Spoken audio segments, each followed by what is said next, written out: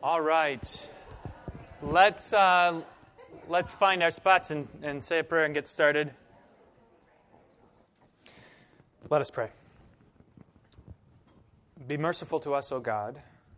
Be merciful to us, for in you our souls take refuge. In the shadow of your wings we take refuge till the storms pass by. We cry out to you, O God Most High, the God who fulfills his purpose and keeps his promises. Send from heaven and save us. Grant us all this in your faithfulness. Amen. All right, so I can't figure out what's going on. Sorry, we can't listen to Alec McCowan today. I know you all came just to hear Alec McCowan, and I can't do a British accent, so you're going to have to just put up with it from the ESV. I could read it from the King James Version. That would be a bit closer, but so what kind of questions do you have? What kind of questions do you have? Yeah, Leah. One thing is this, I was reading through the whole thing, and you were saying. Yeah. I was confused. Like, most of the time Jesus says, does the miracle, and he says, don't go tell people. Yeah. But then, a couple times he does. There's one hand he says, go tell your family. Yeah. So he doesn't say go tell everybody. And so I'm just really confused. It seems like it's pointed out very specifically, like, don't tell, and you tell, and right. Yeah. So, I mean, that is a question that scholars have asked for a long time. Mark has this notion that's we call it the messianic secret. And it's at times it just really is perplexing. Why is Jesus keeping such secrets? One of the reasons is because when people go and they tell about him, they tell the wrong thing. They don't tell the whole story. So they are, just astounded that he can heal the deaf and the blind and the mute and make lepers clean, and the paralyzed can make them walk. But one thing you notice is that along the way, early on, we had the story of the paralytic whose friends brought him to Jesus. And you remember the first thing that Jesus did, they removed the roof, and they lowered him down on the bed, and they had to do that because there were so many people in the house, right? Everybody's crowded around. And the first thing that Jesus says to the guy, what's the first thing that he says? Your sins are forgiven, right? Which, on the one hand, seems really unfeeling, right? That Jesus would, here's this guy who has this apparent dreadful problem that needs to be solved. This is his immediate need. He can't walk, right? But Jesus first says to him, your sins are forgiven. And nobody understands it, and they start to accuse him of blasphemy. And he says, "Okay, just to make it clear that I actually have the authority to do this, I'm going to tell him to get up and walk," and he does it. But the point is that telling the paralytic to get up and walk is not the whole story. In fact, if you only tell that part of the story, all you have is a miracle worker. You have some sort of a magician, and all along the way, Jesus is combating the false ideas that they have about the Messiah. So. This is my take on it. He really faces a dilemma, Jesus does, as he makes his way through Galilee and Judea. Because he is God, compassionate and merciful, when he sees need, he cannot help but act. He cannot help it. I mean, so imagine you seeing your child suffering. What are you going to do? You're going to drop everything and help your child. He can't help it. At the same time, helping his child is going to cause all kinds of put up all kinds of obstacles for him getting to where he's going, right? Getting to Jerusalem. And I mean, along the way, people try to make him king. He can't get a moment's rest because they want him to heal their sick and cure their diseases. So he's conflicted in his purposes, and I think that tells you something about the character of God. And how really challenging it is to navigate this careful path between wanting us to be happy and well, and at the same time knowing that we have something bigger that needs to be solved, which is sin.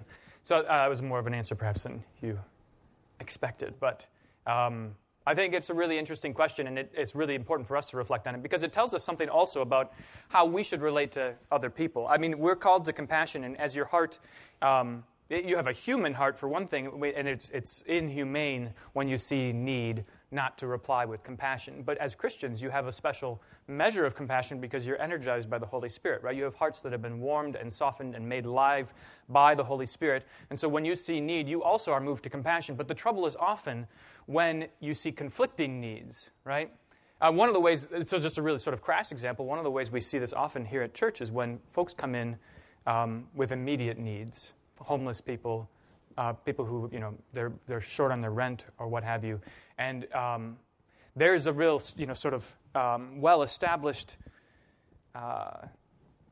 set of principles in the world of charity that oftentimes meeting the immediate need is not really the most important, not the most helpful thing. That's really tough to do. There's nothing harder than having somebody knock at the door and saying to them, "We can't help you," or "We're not going to help you." Oftentimes we say we can't help you because it's too hard to say we're not going to help you. But you say it sometimes because you don't want to enable. That's one way. That's absolutely right. That's one way. And enabling, I mean, that's a helpful term, but the ways that can manifest are very diverse. So anyway, that's a really hard thing. And I think that if you sort of take stock, you'll see that in your own life as well. That you see and are moved to compassion by various needs, and you have the difficult task as people who've been given the Holy Spirit to discern how to get to the root of the problem. You actually know what the root of all the problems is, right? But you can't say to somebody who's knocking at the door, "You know what? I know what your real problem is that you're a sinner," right? That doesn't go over so well. But sometimes then again, maybe that is what needs to be said. Okay. What other questions do you have? So we've made our way. So the question about the Messianic secret is really interesting because as we've made our way up through Mark chapter 10, Jesus has been very secretive. But now Mark chapter 11, we get this turning point. Another turning point is sort of in terms of how the narrative progresses chronologically. Mark 11, chapter 1, Jesus comes into Jerusalem riding on a donkey. No more secrets, right? No more secrets. It's all out in the open. There are some things to notice about how that happens, though. So here's what we're going to do. I'm going to read for you verses 1 through 25. That's what we're going to try and get through today. Mark 11, 1 through 25. And this really all goes together. It's all of one piece. But I want you to pay attention to a couple things. One is, as Jesus is revealed, as he becomes this really public and publicly acknowledged figure, what happens? What's the result of that? What are the people expecting, and what is he giving them? And then also think about his actions, and ask the question: why does he do the things he does? Why can you tell why he does the things he does? Okay, verse 1. Now, when they drew near to Jerusalem, to Bethphage and Bethany at the Mount of Olives. Sorry, pause there for a second. On your handout, you see the handout? I think it's helpful to see the map, just to put this in perspective. So you can see near the right side of the green section, just north of the Dead Sea, there's Jericho. That's where Jesus healed blind Bartimaeus last week. And then you can see the road leading down to Jerusalem, or leading up to Jerusalem. You always go up to Jerusalem. And Bethany and Bethphage, let's see. I don't know precisely what the scale there is. I mean, they're not far. They're not far from Jerusalem, a couple of miles. Okay, so we're given these really strong geographical notices, and the time is also going to become really important. So where he is and when he is there becomes really, really important in the story now. Okay?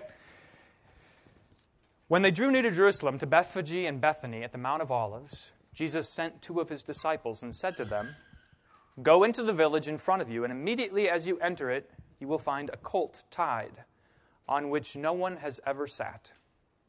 Untie it and bring it. If anyone says to you, 'Why are you doing this?' say, 'The Lord has need of it and will send it back here immediately.'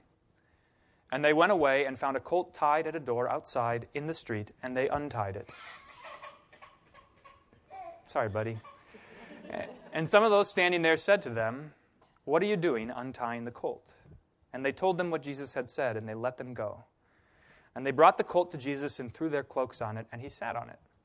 And many spread their cloaks on the road, and others spread leafy branches that they had cut from the fields. And those who went before and those who followed were shouting, "Hosanna! Blessed is he who comes in the name of the Lord. Blessed is the coming kingdom of our father David. Hosanna in the highest." And he entered Jerusalem and went into the temple. And when he had looked around at everything, as it was already late, he went out to Bethany with the 12. On the following day, when they came from Bethany, he was hungry. And seeing in the distance a fig tree in leaf, he went to see if he could find anything on it. When he came to it, he found nothing but leaves, for it was not the season for figs. And he said to it, "May no one ever eat fruit from you again." And his disciples heard it. And they came to Jerusalem, and he entered the temple and began to drive out those who sold and those who bought in the temple. And he overturned the tables of the money changers and the seats of those who sold pigeons. And he would not allow anyone to carry anything through the temple. And he was teaching them and saying to them, "Is it not written, 'My house shall be called a house of prayer for all the nations'? But you have made it a den of robbers." And the chief priests and the scribes heard it and were seeking a way to destroy him, for they feared him, because all the crowd was astonished at his teaching. And when evening came, they went out of the city. As they passed by in the morning, they saw the fig tree withered away to its roots. And Peter remembered and said to him, "Rabbi, look, the fig tree that you cursed has withered." And Jesus answered them, "Have faith in God. Truly I say to you, whoever says to this mountain, 'Be taken up and thrown into the sea,' and does not doubt in his heart, but believes that what he says will come to pass, it will be done for him. Therefore I tell you, whatever you ask in prayer, believe that you have received it, and it will be yours. And whenever you stand praying, forgive if you have anything against anyone, so that your Father... Forgive if you have anything against anyone, so that your Father also, who is in heaven, may forgive you your trespasses." Okay, I'm going to grab some markers here so I can draw. Let's do this first. Do you have any questions? Anything that came up in that made you wonder? Yes, Holly. I was wondering about why the curse of victory. It's just not fair to curse the fig tree when it's not. Is this further because it was coming and it should have known? That actually, I think that's, yeah, he was angry. Grab a Snickers. No, yeah, I think that actually is a really good answer. When Jesus is around, it's time for bearing fruit. Whenever Jesus is around, it's time for bearing fruit. Yeah, it seems patently unfair and cruel to the fig tree. But if anybody's, one way to say it is, if Jesus didn't spare even the fig tree, which didn't bear fruit, though it wasn't the season, how will he regard us if we don't bear fruit when he's around? Which is a stern sort of warning. But then take a look at the context here. Hang on one second. Take a look at the context here. We have what's called a Markan sandwich. You see how there's the fig tree in verses 12 through 14, and then the fig tree comes back later, verse 20, right? 20 and 21. Mark sandwiches things together that are mutually interpretive. So the fig tree is telling us something about what's going on in the middle of the sandwich, the meat of the sandwich, right? So what's the fig tree really about? It's not about trees failing to bear fruit when he's around. It's about faith. In particular, what's the object of his curse or his wrath in the meat of the sandwich? Well, look at it. The fig tree wasn't doing what it was created for. Right. Bear fruit. You go to the temple, and the people in the temple weren't doing what are... Yeah. And so that's right. So the fig tree stands for the temple, okay? The worship of the people of Israel. There's a lot of important ways to think about this. In chapter 12, you'll get this next time, maybe. Somebody comes up to Jesus and tries to test him, saying, or it actually doesn't say tries to test him, but asks him, what are the greatest commandments? And Jesus replies. And they have this wonderful exchange, at the end of which Jesus says, you're not far from the kingdom. But the fellow says this really important thing. He says, yeah, loving God and loving your neighbor, those are the two greatest commandments, and they are better than all of the sacrifices we could offer. Which has been what God has been saying to the people of Israel all along, right? So they take every institution that he gives them, all of the signs of his faithfulness, like circumcision, and they turn it into this thing all of its own. And so God says, okay, fine, I told you to circumcise yourselves, good, but I want you to have circumcised hearts, okay? It's not just about your flesh, it's about your heart, okay? He says, yeah, I told you to sacrifice animals, but it was so that you would always have hearts of gratitude towards me. So I don't care. So that your offerings, he says at one point, I can't remember where he says this, your offerings have become a stench to me. The smell of the burning incense and the burnt animals have become a stench to me because your hearts are like Esau's, or like Cain's hearts, not offering them out of your first fruits, but just sort of doing it grudgingly. The same thing is here, right? And the lesson of the fig tree then is you're without excuse, right? The fig tree didn't have an excuse, even though it wasn't in season. The fig tree had no excuse. You, worshipers in the temple, you, the temple institution, you, the people of Israel, who have all of God's gifts, for whom it is always the season, you have no excuse, right? And so he's really prophesying, in a way, the destruction of the temple, right? He says, I will tear down this temple, and in 3 days I will rebuild it. Because, of course, there's a new temple. What's the new temple in the New Testament? Jesus himself, right? So that we can worship in purity and truth, and not on this mountain or that mountain. Jesus. There's a lot going on here. Jesus is engaging in these prophetic, parabolic actions. There's a lot of precedent for this in the history of the prophets in Israel. So take, for example, Hosea. I think you know some things about Hosea. What did God tell Hosea to do? Go marry a prostitute, right? And it wasn't about saving her from prostitution, although he certainly did that, except then she goes back to it, right? So he says, marry this prostitute and then name your kids some horrible things. No mercy and not my people. Those are going to be your kids' names. That's what God says to Hosea. Name your kids those names. And then he says, your wife, Gomer, is going to go back to her prostitution. And I want you to go and buy her back. I want you to redeem her back. So, the prophetic life, to be a prophet, to be Hosea, not a fun time, I don't think. But the point is, it's not about him, right? It's not about him. It's not about Gomer. It's not about his poor kids. Because what he's prophesying is God's relationship to the people of Israel who've been unfaithful to him. And yet for whom he'll render judgment, right? He's going to say, no more mercy. You're not my people. And they go into exile. But then out of exile, he buys them back, redeems them back. And the same thing, then this is the great thing about prophecy, is that in the Old Testament, prophecy has sort of these incremental fulfillments. So this happens.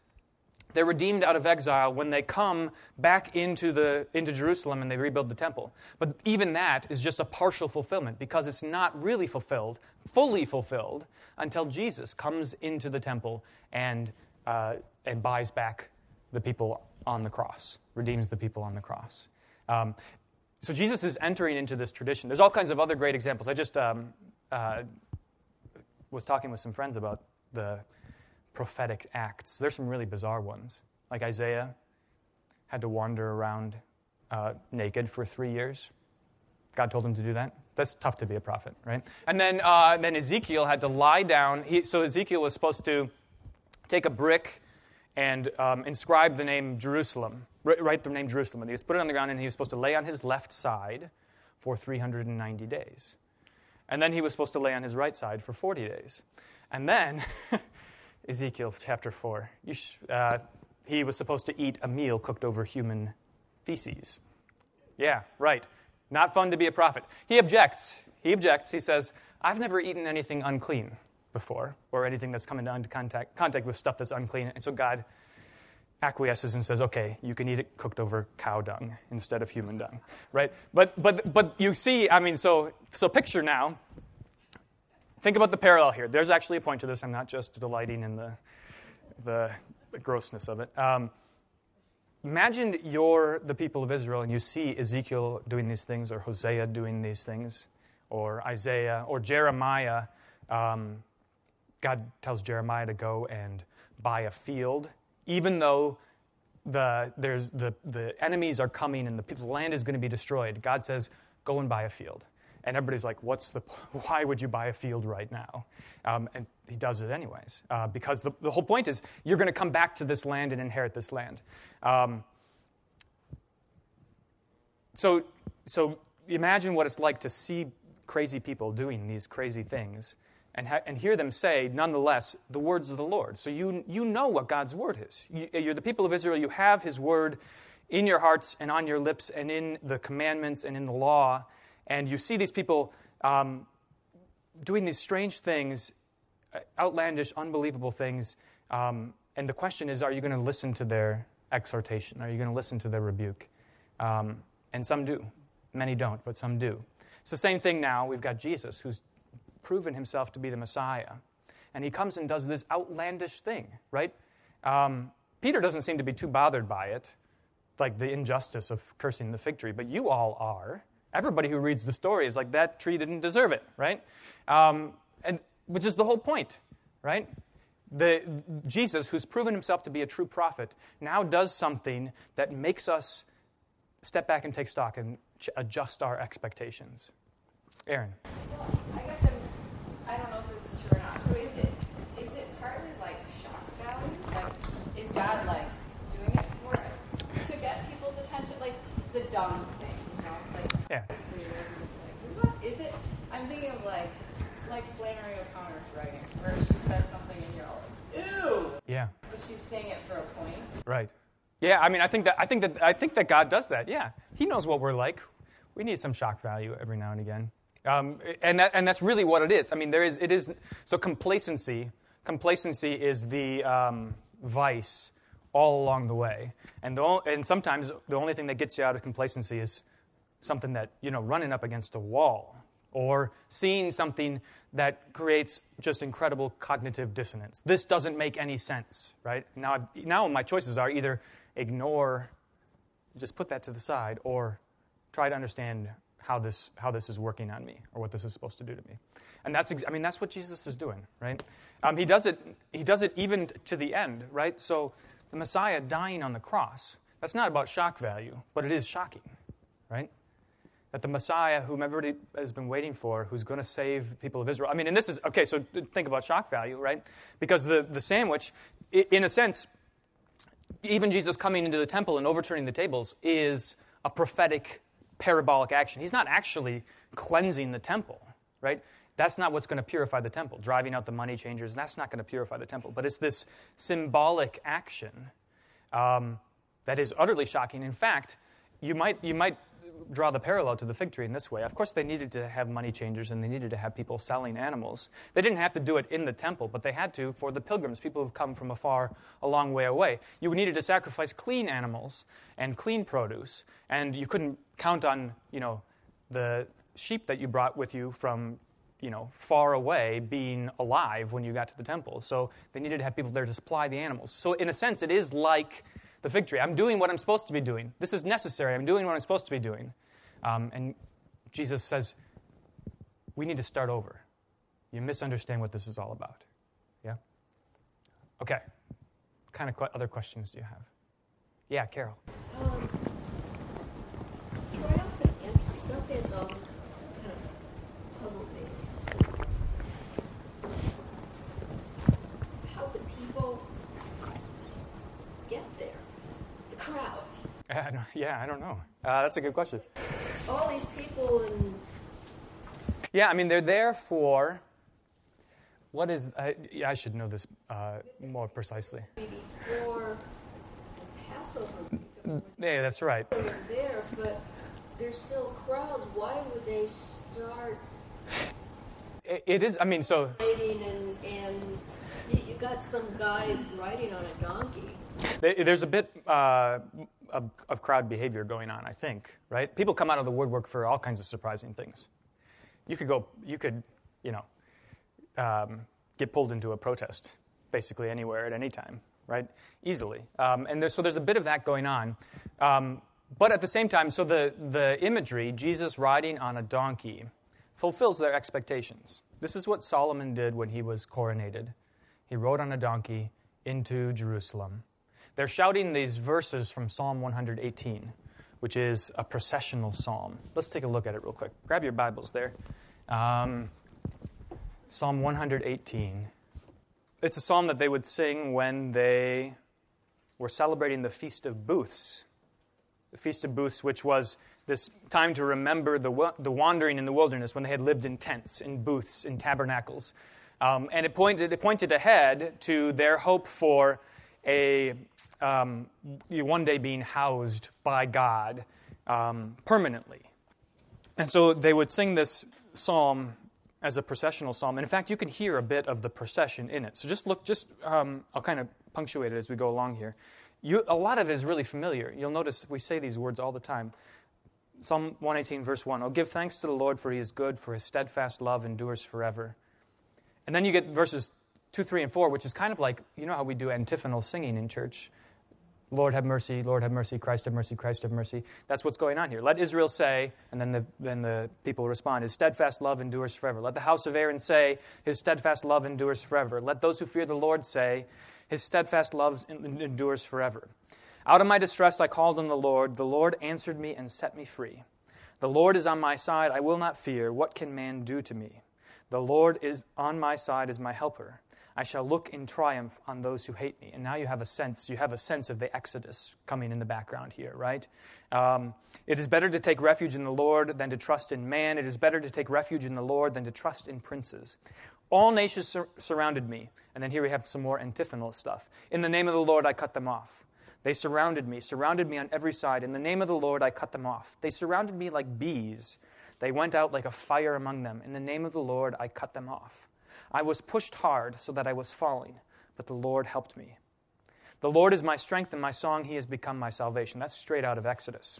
Glad songs of salvation are in the tents of the righteous. Here's the theme of the tabernacles. So even though they're in the wilderness now, at least they have the sense that the tents are the tents of righteousness, tents that God has given them. The right hand of the Lord does valiantly. The right hand of the Lord exalts. The right hand of the Lord does valiantly. I shall not die, but I shall live and recount the deeds of the Lord. Which is, by the way, hang on to that verse. That is it's a marvelous verse that encompasses the substance of the faith. And so if you say it or you remember it, recall it at those times when you feel like you're going to die. I shall not die, but I shall live. It's like Job saying, I know that my Redeemer lives, right? I shall not die, but I shall live and recount the deeds of the Lord. The Lord has disciplined me severely, but he has not given me over to death. And then you can picture now that they're coming into the Temple Mount, and they say, open to me the gates of righteousness, that I may enter through them and give thanks to the Lord. This is the gate of the Lord. The righteous shall enter through it. I thank you that you have answered me and have become my salvation. The stone that the builders rejected has become the cornerstone. Jesus takes this verse when he tells the story of the wicked tenants, right, who kill the servants that the vine dresser sends to them, and then they finally kill the son, right? The stone that the builders rejected has become the cornerstone, which was how Israel understood themselves too, right? So Jesus fulfills what was promised to Israel, that this minuscule nation that was abused on every side, that they would become God's people in fulfillment. Jesus says, that happens in me. That happens in me on the cross. The stone the builders rejected has become the cornerstone. This is the Lord's doing. It is marvelous in our eyes. This is the day that the Lord has made. Let us rejoice and be glad in it. Save us, we pray, O Lord. O Lord, we pray, give us success. Blessed is he who comes in the name of the Lord. So now you can hear, say, for instance, this is all speculation, but you can imagine people in the temple courtyard saying this of the pilgrims entering into the temple. Blessed is he, blessed are you who come in the name of the Lord. We bless you from the house of the Lord. The Lord is God, and he has made his light to shine upon us. Now we're approaching the altar. Bind the festal sacrifice with cords up to the horns of the altar. So now if you start to imagine this applied to Jesus, right? He's coming into Jerusalem, making this procession. The pilgrims are there. They're welcoming him. Blessed is he who comes in the name of the Lord. And they're have in their mind this expectation that the sacrifices are going to continue as before.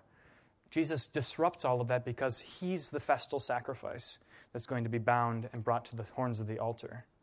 You are my God, and I will give you thanks. You are my God, I will extol you.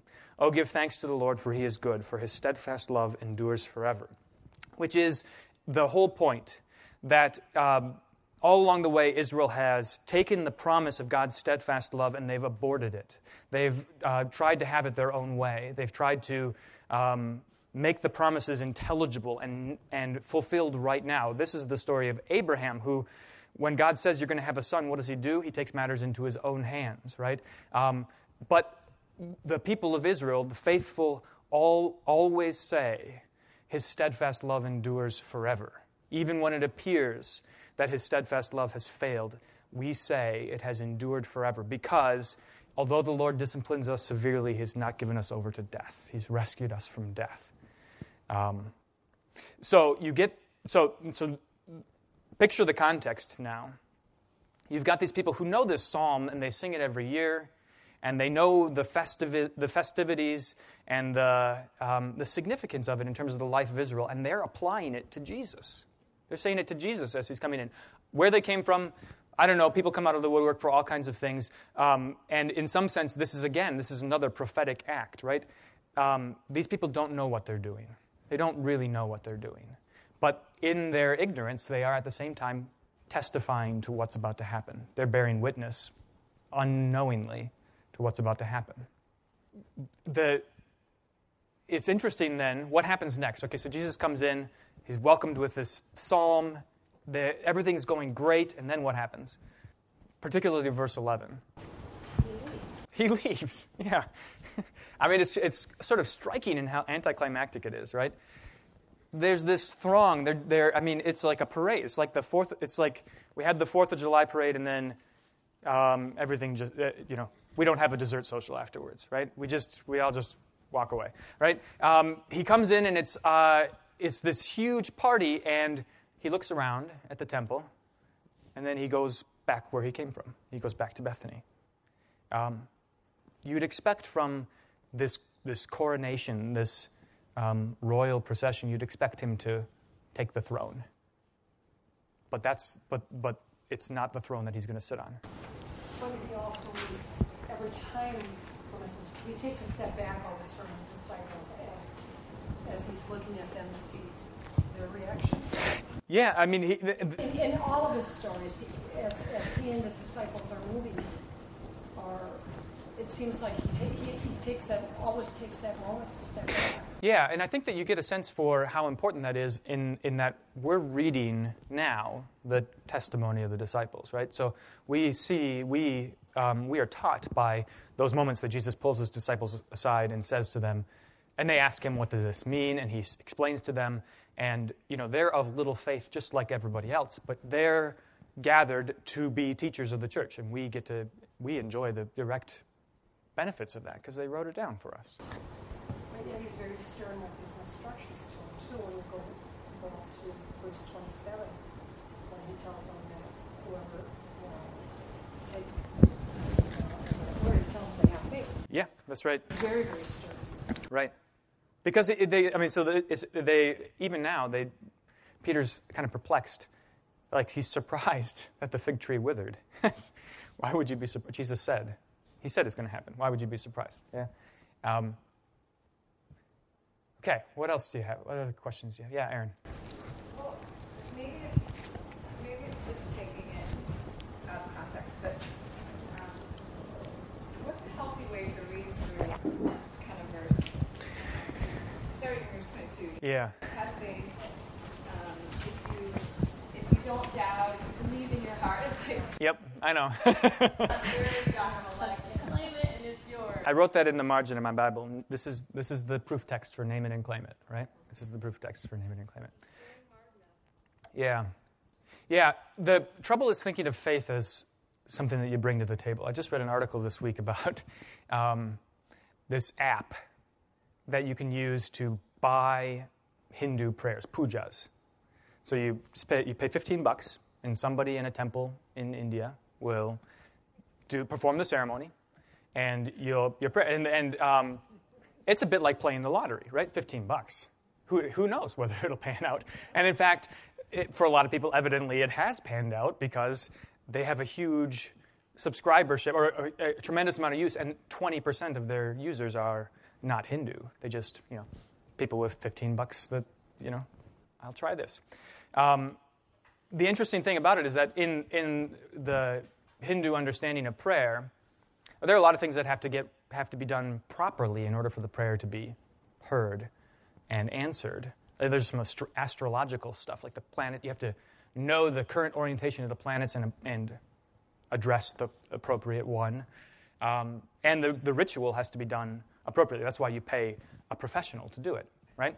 And it's very easy for us to think of faith in the same way, right? That Jesus is talking about believing hard enough, which is really, the only way I can picture that is sort of like really, furrowing my brow and concentrating like Peter Pan thinking happy thoughts, right? Or wishing upon a star, right? And so it's helpful to say all of that because that is not what it is. That's not what it is. Jesus isn't saying, try harder. Because what we have to understand is what faith really means. Faith is, in this context, one way to say it is faith is expecting good things from God and believing that everything He gives you is good. Okay? And tying that to His promises. So if you believe that what God gives you is good, the most important stuff you have are the things that He has promised. Everything else you don't know whether it's going to be good for you, but you do know the things that He's promised He will give to you, and they'll be good. So the prayer of faith says, of the things God has promised, give that to me, and knows that God is going to give it to you. The things that God has not promised, the prayer of faith says, I think this might be good for me, but I don't know everything. And so that prayer is always qualified with, your will be done, because you know you are going to give me that or something better, right? So it's not a fervor in terms of prayer, but it's understanding our relationship to the will of God. And the important thing there is, so on the one hand, we always do well to qualify our prayers with, your will be done. But what's offered here is insistence, complete confidence in the things that God has promised to give us, right? So, God hasn't promised that this mountain will be cast into the sea, right? So you can't pray that prayer with confidence because God hasn't promised it. But there are other things you can pray for. For instance, strengthen your faith, right? Wisdom, patience. Those things are things that God promises to you, right? And in everything in the Lord's Prayer, too. That His kingdom will come. That His will is done, right? Think about that. The times that we feel like things are out of control or that the world is sort of descending, our worlds are descending into chaos. When we pray, Lord, your will be done, you can pray that with confidence, knowing that it will be done and that God has heard your prayer and is answering it. That prayer, James puts it this way. James is really helpful on this, actually. Hang on one second. Let me get it right.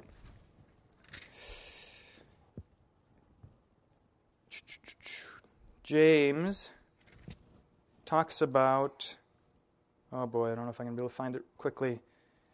What verse are we looking at? Yes. James chapter 1, verse 6, yeah. If any one of you lacks wisdom, let him ask God, who gives generously to all without reproach, and it will be given to him. But let him ask in faith, with no doubting, for the one who doubts is like a wave of the sea that is driven and tossed by the wind. So faith clings to Jesus' promises. There's this reciprocal relationship between faith and promises. This is one of Luther's most brilliant insights. Faith, so God gives promises, and promises are received by faith. These two things go hand in hand. So you can understand the gospel in that way. God doesn't just come sweeping along and does whatever He wants. He comes and offers to you things and wants you to believe Him. So faith and promises go hand in hand. And to not believe or to say, I don't want that promise, I want this promise, or I don't believe that what you're giving to me is something good for me, that's a posture of unbelief. And this is why, in some sense, another way to read the lesson about praying with believing that what you receive is that you'll receive what you asked for. In some sense, the lesson is, I don't have that kind of faith. I don't have that kind of sturdy faith. But that doesn't mean that God is unfaithful to his promises, right? God will keep his promises nonetheless. There's another verse here where James says, you don't receive because you don't ask. And when you do ask, you don't receive because you are asking for the wrong reasons. You're asking to satisfy your own desires, to satisfy the desires of your flesh, basically. I wish I could find it. Another time I will share it with you. Oh, no, there it is. Sorry. But he says, which is another sort of indictment of a lot of our prayers and this sort of wishful thinking, right? So, name it and claim it doesn't have anything to do with the reasons why you're asking. It doesn't matter why you're asking for what you're asking or what you intend to do with the thing that you're asking for, right? So maybe you don't get $1 million because you would spend it on yourself, right? And that's clearly not good for anybody. Okay. So I don't know if that helps explain it at all. It's really important to understand. I mean, it's really hard because it sounds exactly like, I don't know, Joel Osteen. But it's really important to understand what faith consists of. And all along the way in our lives, we're being shaped. I mean, this is the wonderful, amazing thing. And another thing you can pray for with complete confidence. We're being shaped in the image of Jesus so that we want what he wants, right? What a wonderful thing to look forward to want what Jesus wants. To have our hearts be so formed by him that we don't want things that are hurtful or harmful to us or selfish or turned inwards, but to only want those things that Jesus wants. That's what's happening to our hearts all our lives long. And that's something you can pray for and something you will receive. Because, I mean, to be a Christian is to realize that always getting what you want is not a good thing. It's not helpful for you. Okay, what other questions do you have? Yeah, Kathy. It doesn't say that it will be done for him right away. That's true. Like it's a magic. Right. Clap my hands. Yeah. Here. That's right. Yeah. Just hang tight. Yeah. Well, you heard it here first.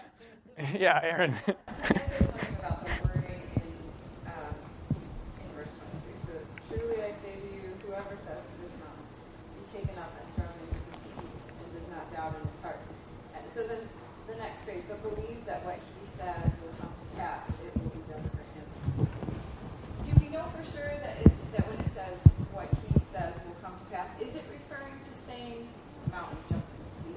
Or is that a stretch to say that it's talking about what God promises us, or is it actually referring to the mountain? Or what he just said? Sorry, that was... No, that's okay. So I think I understand. So he believes that what he says will come to pass. So if you could be confident that this mountain being thrown into the sea was what God had promised and what he wanted, then your prayer of faith, those words, saying those things, would affect it. Because God would answer that prayer. Because this is what he had promised. So it is those words. Interestingly, I mean, so this is an interesting example because it's another parabolic thing too, right? So maybe this mountain is in fact actually talking about the temple, Mount Zion, right?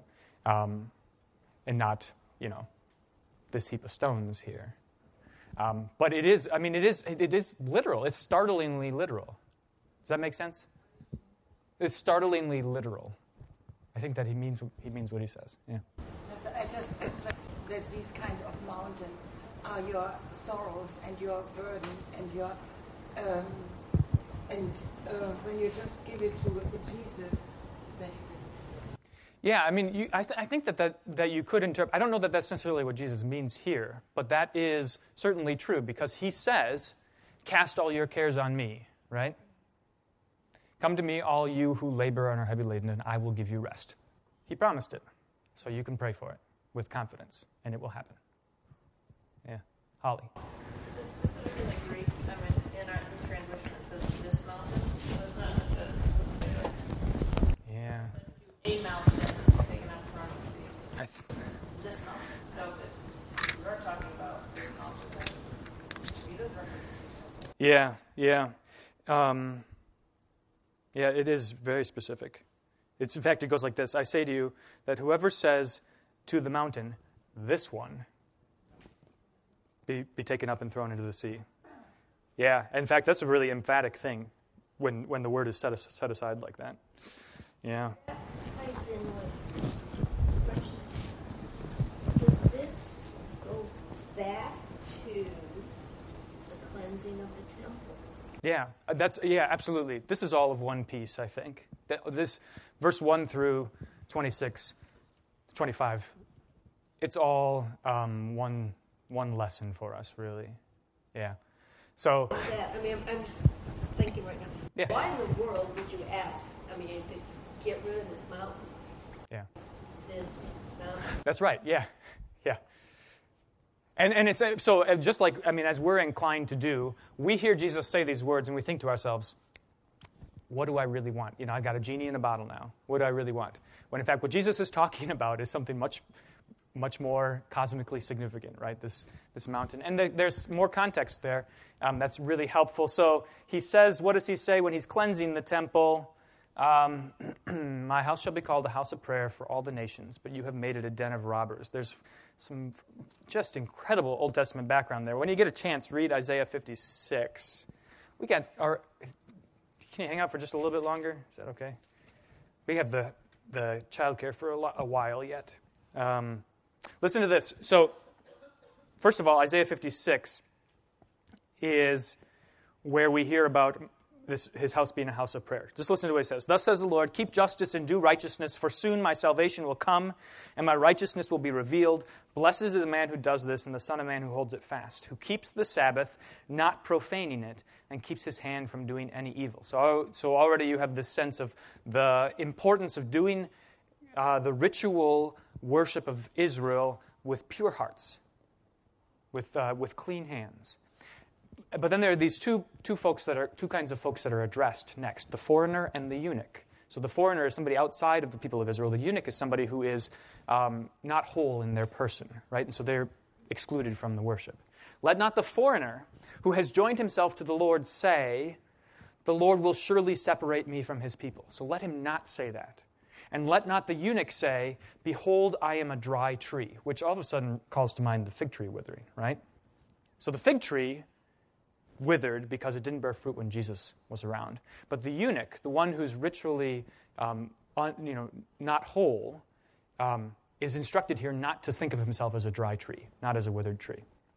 For thus says the Lord, to the eunuchs who keep my Sabbaths, who choose the things that please me and hold fast my covenant, I will give in my house and within my walls a monument and a name better than sons and daughters. I will give them an everlasting name that shall not be cut off. And the foreigners who join themselves to the Lord, to minister to him, to love the name of the Lord, and to be his servants. That's us, by the way. We are the people that Isaiah has prophesied are going to be drawn into the holy temple, those outside of the people of Israel who keep his Sabbath. These I will bring to my holy mountain and make them joyful in my house of prayer. Their burnt offerings and their sacrifices will be accepted on my altar, for my house shall be called a house of prayer for all peoples. Right? So Jesus is coming along in this moment as he's cleansing the temple, and he sees all of these people carrying on these activities that they think are righteous and holy, and he's saying, you've missed the point. You've missed the point. My house should be a house of prayer for all nations, and what matters is not purely the externals. The externals matter, but they only matter if your heart is in fact clean, right? But then take a look at this, Jeremiah chapter 7. This notion about my house as being a den of robbers. Jesus is tying all of these things together. Jeremiah gives this great sermon in the temple. He sounds like Jesus. Jesus sounds like Jeremiah. Because the people are trusting in the temple. The fact that the temple stands, they take to mean that God is going to show them favor. And Jeremiah's job is to come along and say, Disaster is coming because your worship is not pure. You're doing this with unclean hearts. You're abusing the widows and the fatherless. You're not showing righteousness and justice in the land. There is no peace, even though the temple stands. This is what he says. The word that came to Jeremiah from the Lord. Stand in the gate of the Lord's house and proclaim there this word and say, hear the word of the Lord, all you men of Judah who enter these gates to worship the Lord. Thus says the Lord of hosts, the God of Israel, amend your ways and your deeds, and I will let you dwell in this place. Do not trust in these deceptive words. This is the temple of the Lord, the temple of the Lord, the temple of the Lord. For if you truly amend your ways and your deeds, if you truly execute justice one with another, if you do not oppress the sojourner, the fatherless, or the widow, or shed innocent blood in this place, and if you do not go after other gods to your own harm, then I will let you dwell in this place, in the land that I gave of old to your fathers forever. Behold, you trust in deceptive words to no avail. Will you steal, murder, commit adultery, swear falsely, make offerings to Baal, and go after other gods that you have not known, and then come and stand before me in this house, which is called by my name, and say, we are delivered, only to go on doing all these abominations? Has this house, which is called by my name, become a den of robbers in your eyes? Behold, I myself have seen it, declares the Lord. So, Jesus is, for those who have ears to hear, Jesus is Jeremiah in the flesh, come to prophesy destruction to the temple, because he, all along he's been declaring his mercy, his steadfast love, and they won't have it. They won't have it, and so he's going to upend the temple. Actually, later in Jeremiah, he's talking about Ashman Yeah, that's right. That's right. the reason why everybody's a little withered. Yeah. And there's another interesting. I don't know. These threads are really fascinating. But when else do you hear about a fig tree in the scope of Scripture? When else do you hear about a fig tree? Adam and Eve, right? So there were leaves that they used to cover themselves. No fruit, just the leaves, right? I don't know if you can really make a point there. But a leafy fig tree doesn't do you any good. A fruitful one, Bob. Before we got off on this little tangent, we were talking about the mountain. Yeah. And the faith. I was thinking of what you had said too. Read all of Mark. I'm reading all of Mark, and this kind of tied into all of Mark, where every time something happened, it was their faith that made them. Yes. Their faith that cured them. It was their faith that. So that was kind of like their mountain, whatever it was. The woman that was bleeding and stuff. All she had to do, her faith said all she had to do was touch his garment, and she would be made. That's right. And he told her it's their faith that made her well. Right. And what she knew, what she believed, was that Jesus, the Son of God, when he sees need, cannot help but have compassion. Yeah. So it's all Mark. It is. Yeah, it's really a beautiful whole. Mark is just, he's just a craftsman. It's incredible. It's great. And one of the reasons why is because he's not drawing on just his own insights, but he sees, the notion is generally that he's writing Peter's gospel, right? So he knows what Peter said and heard, and so he's writing from that point of view, and so he has all of the pieces tied together for us. Which is really nice. We were told you got to write this story in 10 words or less. Yeah. It's like it's so compact. Yeah. I found that too. It was moving one. Oh yeah. It was never any No, that's right. It just goes boom, boom, boom, boom, boom. Yeah, and so there's an interesting thing that happens. The time does slow down now. So we had this sort of ambiguous amount of time up until chapter 11. Chapter 11, verse 1, is Sunday of Holy Week. It's Palm Sunday. Verse on the next morning, right? Following day, verse 12, that's Monday. Chapter 12 takes us to Tuesday and Wednesday. I had it written down. Tuesday is this long discourse at the end of chapter 11 and chapter 12. Wednesday is the first half of chapter 14. Thursday, the second half of chapter 14. All of 15, that's Friday, the crucifixion. So we have the days marked off individually, one at a time. And it's like we were accelerating, right? Immediately, and now we're going to slow down and look at these days carefully and slowly. Okay. Anything else? Does somebody else have a hand up? Great. I suspect Pastor Nelson will finish up chapter 11 and begin chapter 12 next week. So come back then. Let's pray. Lord, remember us in your kingdom and teach us to pray. Our Father, who art in heaven, hallowed be thy name. Thy kingdom come, thy will be done, on earth as it is in heaven. Give us this day our daily bread, and forgive us our trespasses, as we forgive those who trespass against us. And lead us not into temptation, but deliver us from evil. For thine is the kingdom, and the power, and the glory, forever and ever. Amen. All right, thank you.